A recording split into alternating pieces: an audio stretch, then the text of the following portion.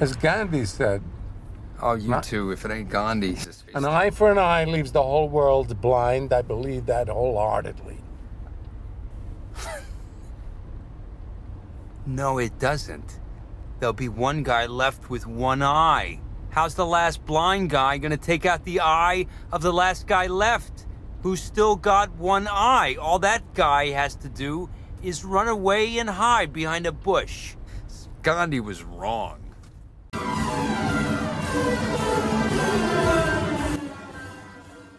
All right. Well, we're going to have great plumber music eventually. John Solomon has good plumber music on his show. Anyways, it's Mr. Manger here, and we're going to talk about something a little different today. I'm going to give you a glimpse into market anarcho-pacifism. Now you might be saying, what the heck? Who cares? But I think, if we go ahead and walk through this a little bit, you might be intrigued.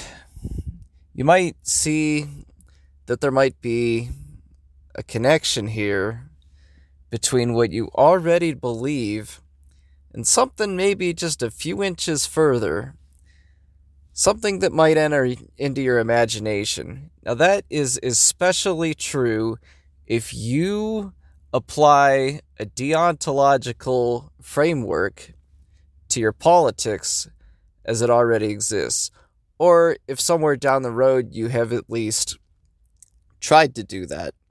Like suppose you have made not only a case about the market based on efficiency, but one based on a moral framework.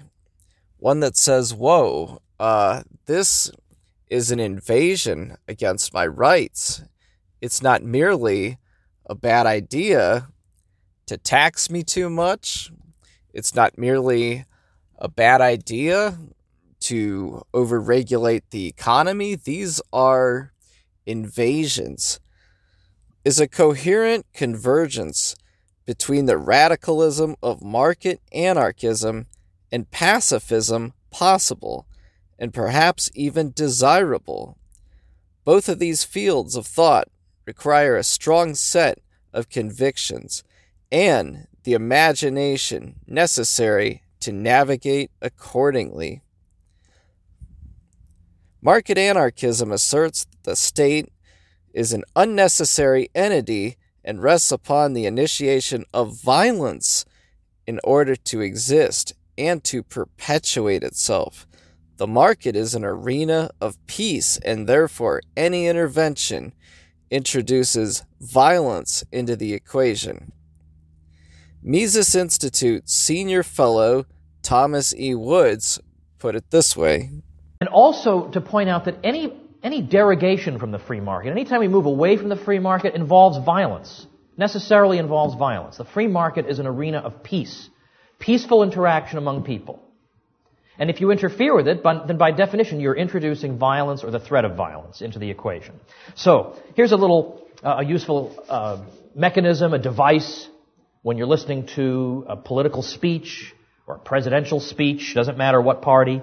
When you hear the president make a promise, I will do thus and so, I will increase the number of thus and so, mentally add the words with a gun to the end of each sentence, because that's ultimately what it is. Every promise that is being transmitted to you involves the use of a gun.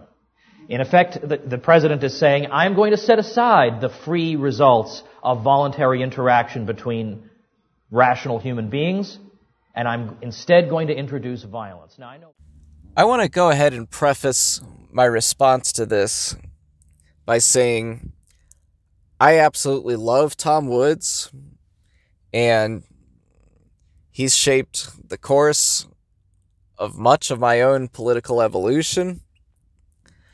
But there's also something to be said here, and that is, for as convicting as this may be, if you're only framing this as a device and a little useful mechanism, Maybe there's a disconnect here. So let's go through this. Tom Woods is not a pacifist. If you recall, Tom Woods agreed to debate his then co-host of the show Contra Krugman, Robert Murphy, on their Contra cruise. And the topic then was pacifism. But, if you're actually taking to heart everything Tom Woods just said there, then you could see how these stated convictions would equate economic interventionism as violence and how that would set the table for a form of outright pacifism. Now, Bob Murphy has described himself as a pacifist in the Christian tradition. He's been influenced a good deal by Leo Tolstoy, the great Russian author of War and Peace, who is also a pacifist. Murphy is also an anarcho-capitalist Rothbardian. So this is a contention made by Murphy. Specific group is, I want to make the following point, that when I argue with people over pacifism, it feels just the same to me as when I argue with people about Rothbardianism, in particular when it comes to applying those principles in the areas of military defense and law enforcement. Are you out of your mind? You want to privatize that stuff too? That wouldn't work. We'd get invaded next Thursday, right? That's how a lot of even minarchists respond. And you realize that they haven't thought it through very hard. They just, because they're so sure that privatized police and military defense are just stupid, they haven't bothered to think it through. They just know it's dumb and they reject it and they focus on whatever, restoring the Constitution or something. So likewise, I'm saying with pacifism, there are a lot of Rothbardians, a lot of anarcho-capitalists who do not reject the idea of private police or private military defense out of hand, of course. They've thought it through and realized, not only is this not patently stupid, this actually would probably work. And in fact, would even work better than the state system. Murphy has just laid out there is, look, if you're serious about these standard Rothbardian arguments that make a very high appeal to an ethical standard, this isn't really much of a leap. He's saying, you know what, if you've thought this through, it should make sense to get from point A to point B in this matter, from a Rothbardian anarcho-capitalist framework to one that would actually embrace a full-fledged form of pacifism.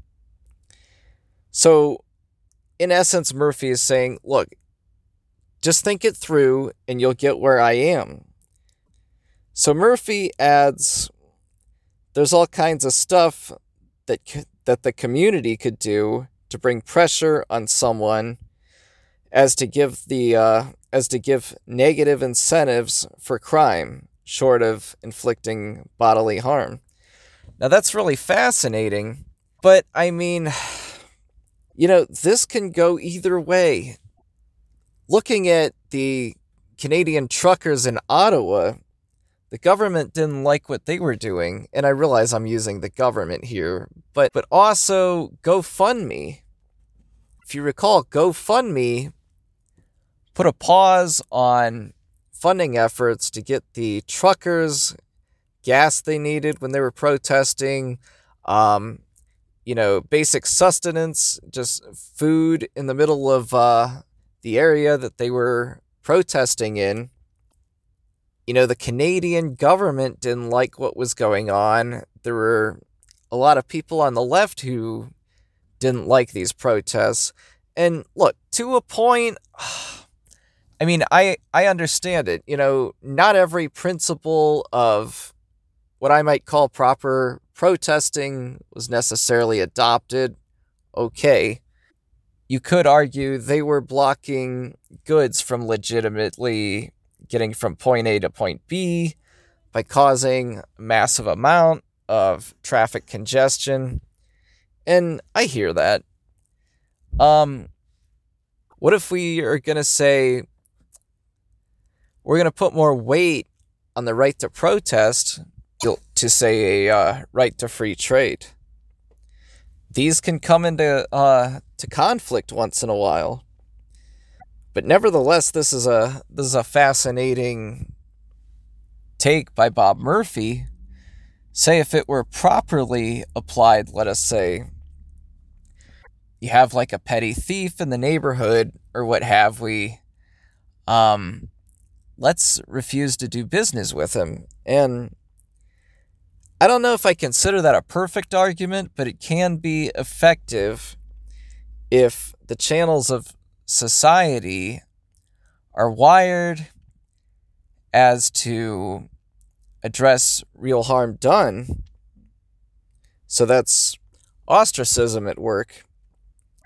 And this premise lays the groundwork for Murphy's own blueprint of a stateless society. He has this really fascinating book. It's free on Mises.org. It's called Chaos Theory, 2 Essays on Market Anarchy. And why I think this is an important work is it covers private law. It covers the field of law, for one thing, and defense for another.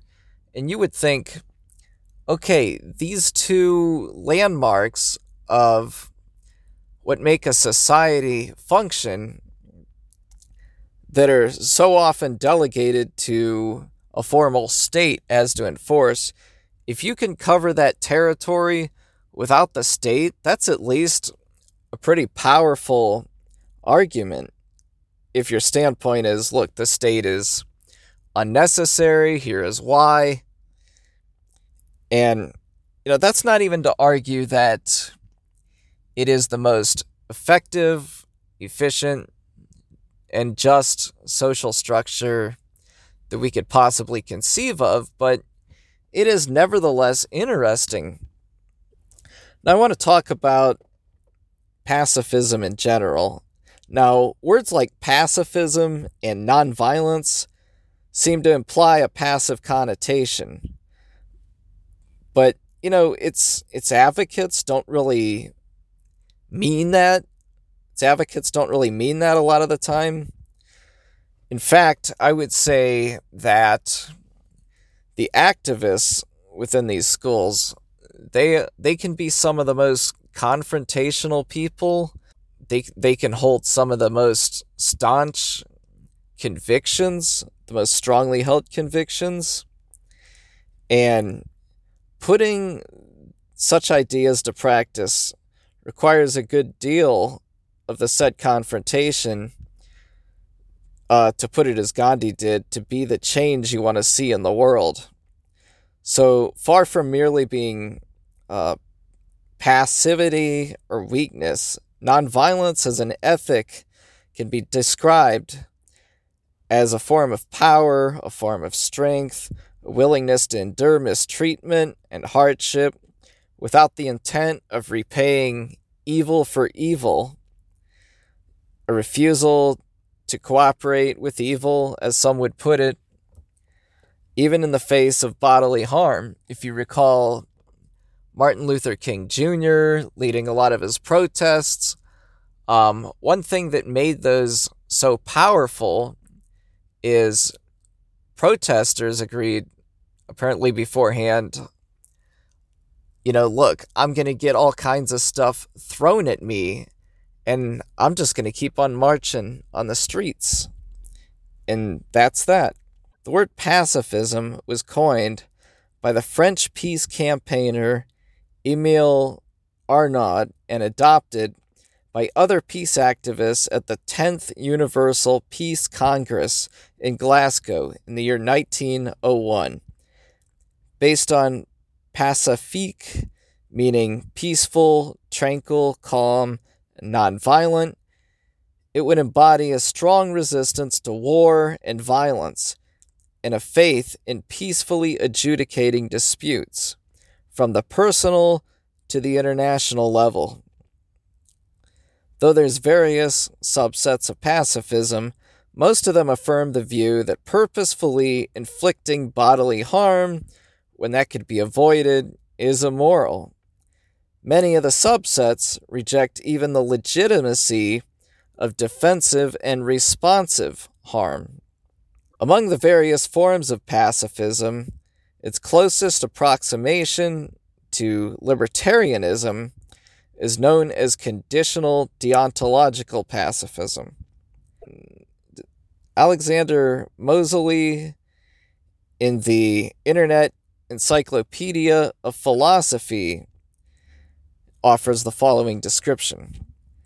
He says, "The pacifist counters that the argument to violate rights, to protect rights, is incoherent, for the use of force inherently violates the rights it is supposed to defend or protect.